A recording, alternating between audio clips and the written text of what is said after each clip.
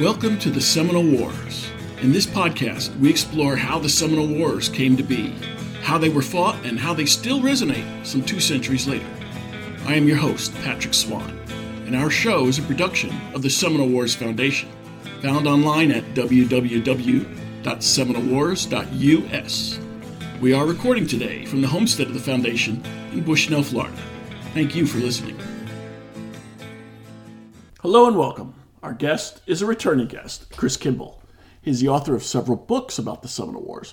These include books about the battles, about individuals in the Seminole Wars, and newspaper coverage. Today, Chris Kimball returns to discuss how he's done the research, what sources on the internet and through libraries are available for somebody doing research on, say, the Seminole Wars. Chris is a wealth of information and techniques to get that information. So without further ado, we welcome Chris Kimball back to the Seminole Wars. Glad to be here once again. Chris, with the COVID-19 panic of the past year, it's been difficult for libraries to stay open for their customers. When you're doing research on the Seminole Wars, if a library is closed that you want to use, what internet resources are available? Yes, there's a lot of resources available on the internet.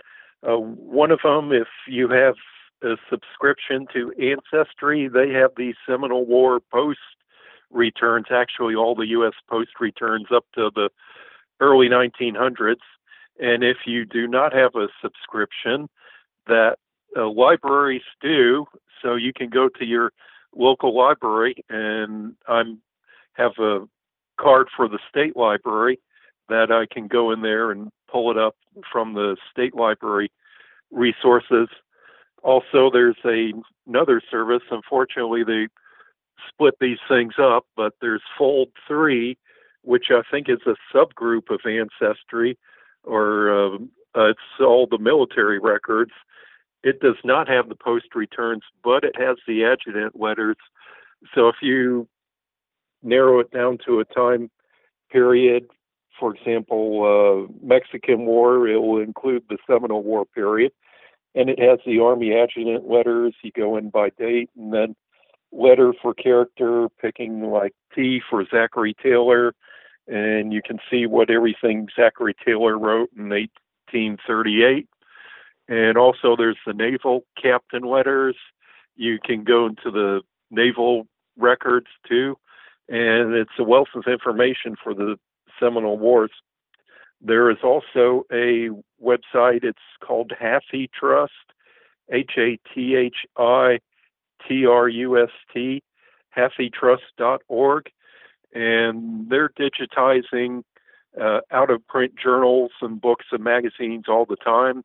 That's where the Army-Navy Chronicle is. It's like the military magazine of the United States from the same time period. Just a lot of resources that in that place, different books. Also, the National Archives is now digitizing a lot of their records. You go to the National Archives and can do a search and see what's available there. There's the New York Historical Society that has artifacts and objects in their catalog. You can pull up their digital records. The Seminole Tribe Atafaki Museum has been digitizing a lot of their collection as well, and they have an extensive Seminole War collection because that's part of its history. There's a website you can go on. It has all Niles Weekly or Niles Register publications, which has a lot of news from the Seminole War. And there's Google Books, which of course has been around a while, and you need like a Gmail or Google address. And there's also a website I go to a lot, newspapers.com, which I also have a access through my library subscription or my library membership, whatever. The state library has that data available. But all these different resources I get through the state library, you can also connect through your local county library. The county I live in also has connection to some of these same resources. Tell us about findagrave.org. Find a Grave. Oh, that's a great website. If you want to look up some of the characters from the Seminole War, like Colonel Alexander Thompson, you can pull up where he's buried. And in fact, I've solved some mysteries on some of the officers on where they're buried or where they ended up. For example, Colonel John Green, who died of disease in Governor Call's house, the Grove. He was supposedly buried in the Grove, but then he was supposedly moved to St. Augustine. But on Find a Grave, you can see his grave in Washington, D.C. So he's actually buried in 3 different places, which is very interesting, but also some of the minor officers. There's McCrabe, an officer who was killed during the Seminole War. You can look up his grave too, and it's a hit or miss on Find a Grave. Sometimes on Find a Grave, they also have biographies as well.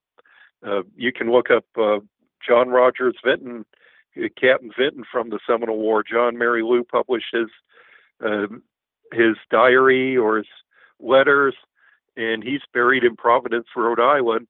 In the Mexican War, he was killed, I believe, at the Battle of Veracruz. An 8-pound shell took off his head.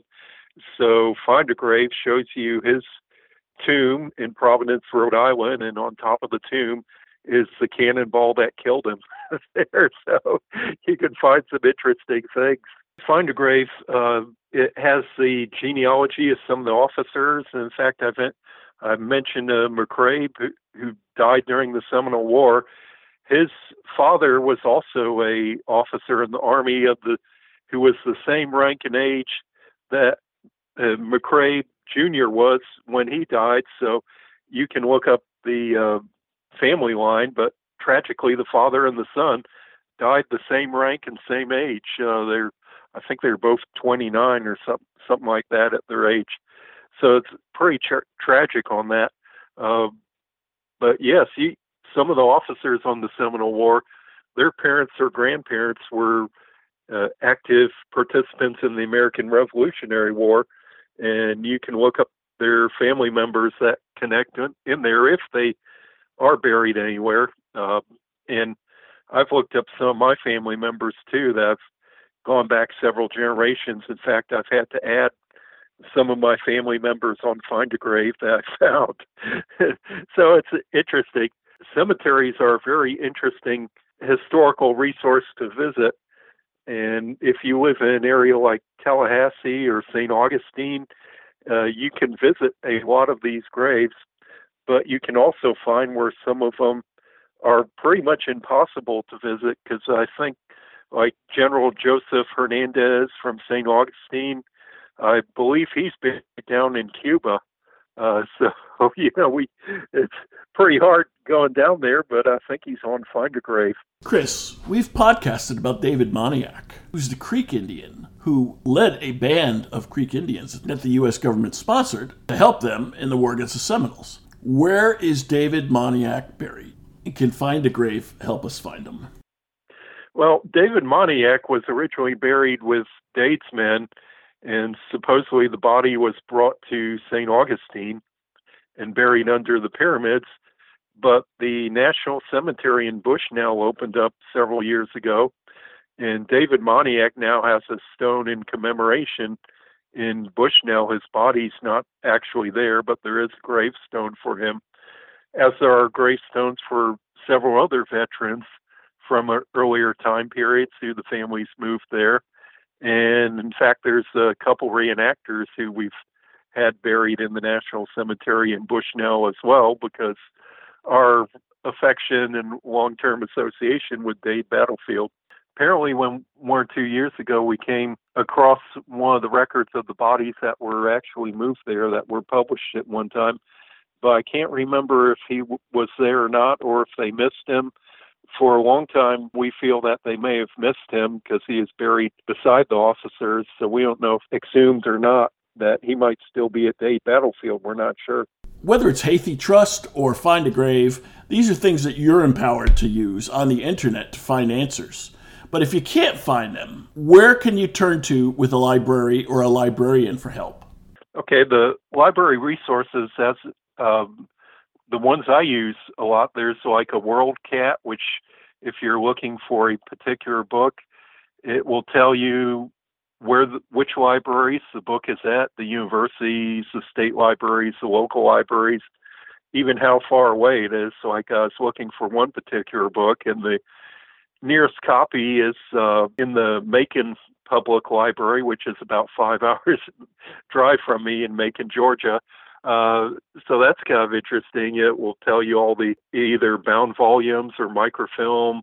If you look up the Army Navy Chronicle, the WorldCat will tell you which university libraries have the actual bound volumes and which ones have the microfilm volumes.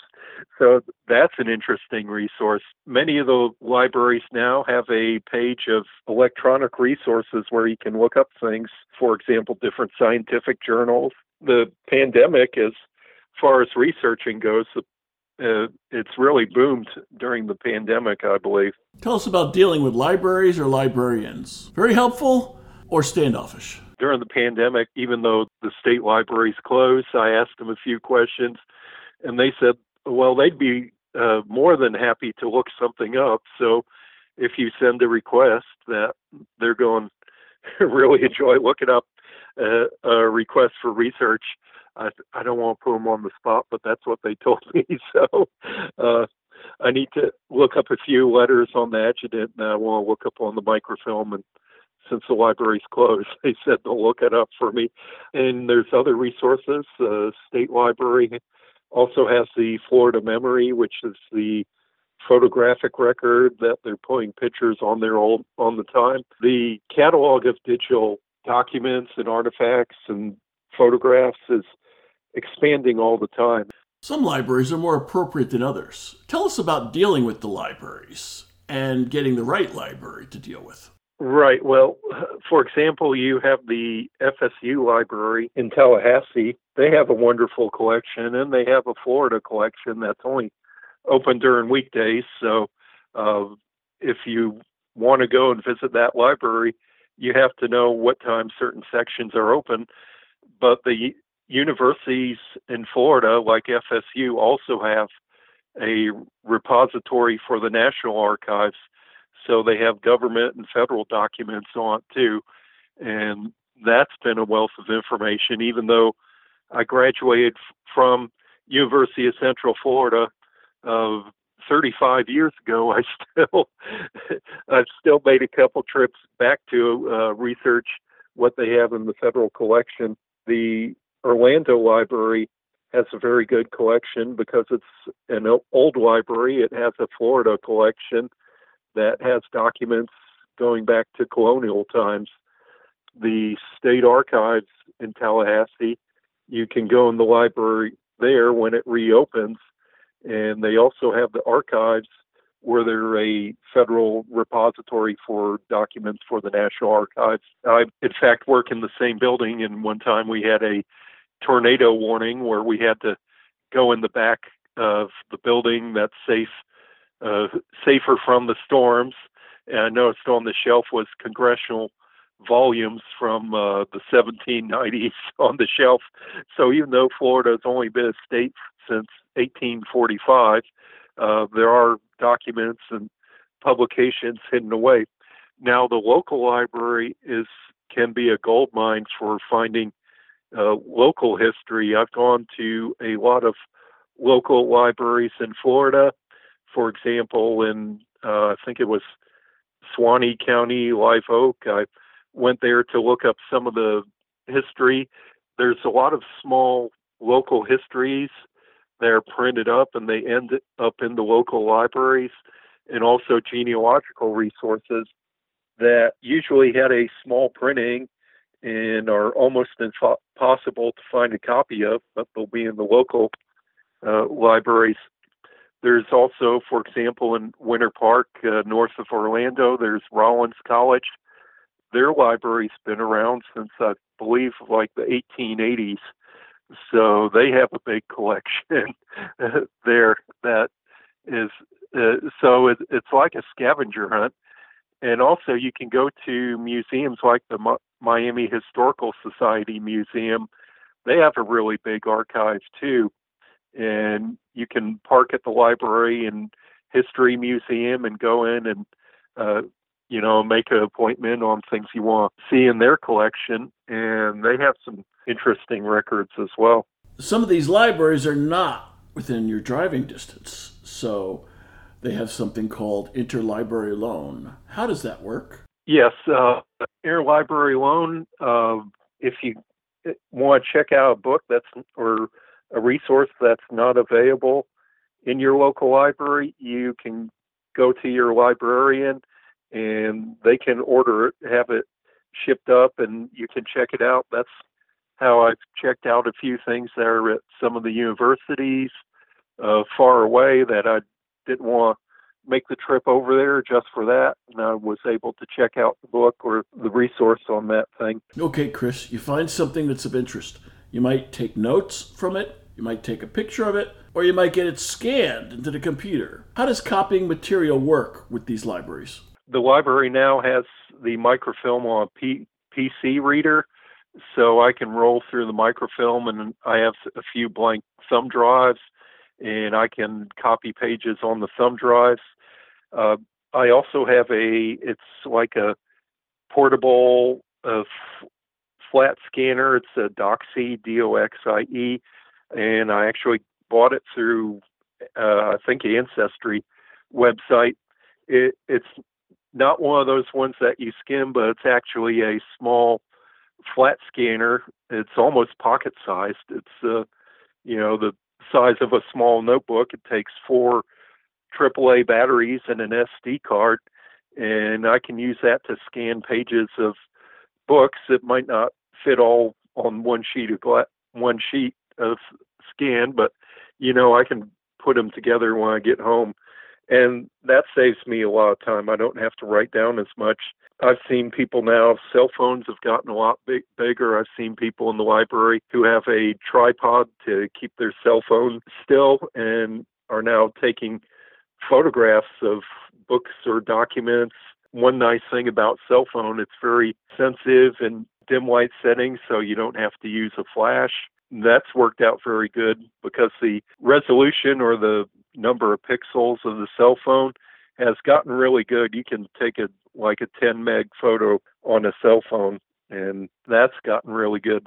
One thing I was looking for a long time when I was researching my book, Alachua Ambush, I was trying to find out what happened to Colonel Alexander Montgomery. He is a lieutenant in Florida, and his wife was killed. I finally found his grave. He's buried in Ontario, but it's not on Find a Grave. It's not on any website.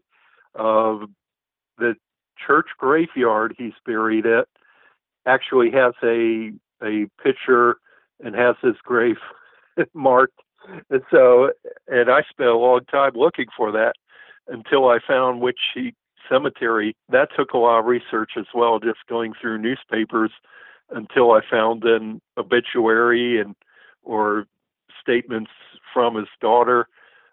So that was a lot of detective work. Chris, we're out of time, so we'll have to leave it there. Thanks for a broad overview of resources available for people trying to research the Seminole Wars. We'll have you back to discuss some of the things that you find when you are actually doing the researching, and then some of the fascinating stories that you've been able to pull together for your books and for future projects. Until then, thanks again for joining us for the Seminole Wars. Well, I enjoyed it. And if anybody needs help researching, I always try to make myself available, at least send them in the right direction.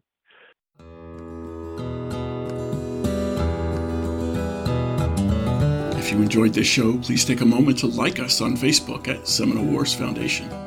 Leave a review on iTunes or your favorite podcast provider.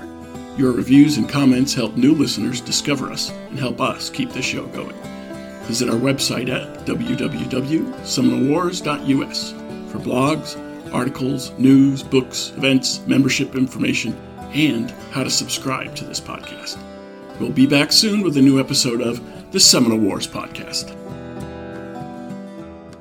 The Seminole Wars Foundation is a 501c3 nonprofit organization dedicated to preservation, education, and publication of Seminole Wars history throughout the state of Florida. This podcast is copyrighted The Seminole Wars Foundation 2021. All rights reserved. Front bumper music, The Devil's Garden, Roast 'em, provided by kind permission of Reedy Unman. Back bumper music, Second Seminole Win, by Jed Merrim and Ricky Pittman, courtesy of Ricky Pittman. All rights reserved.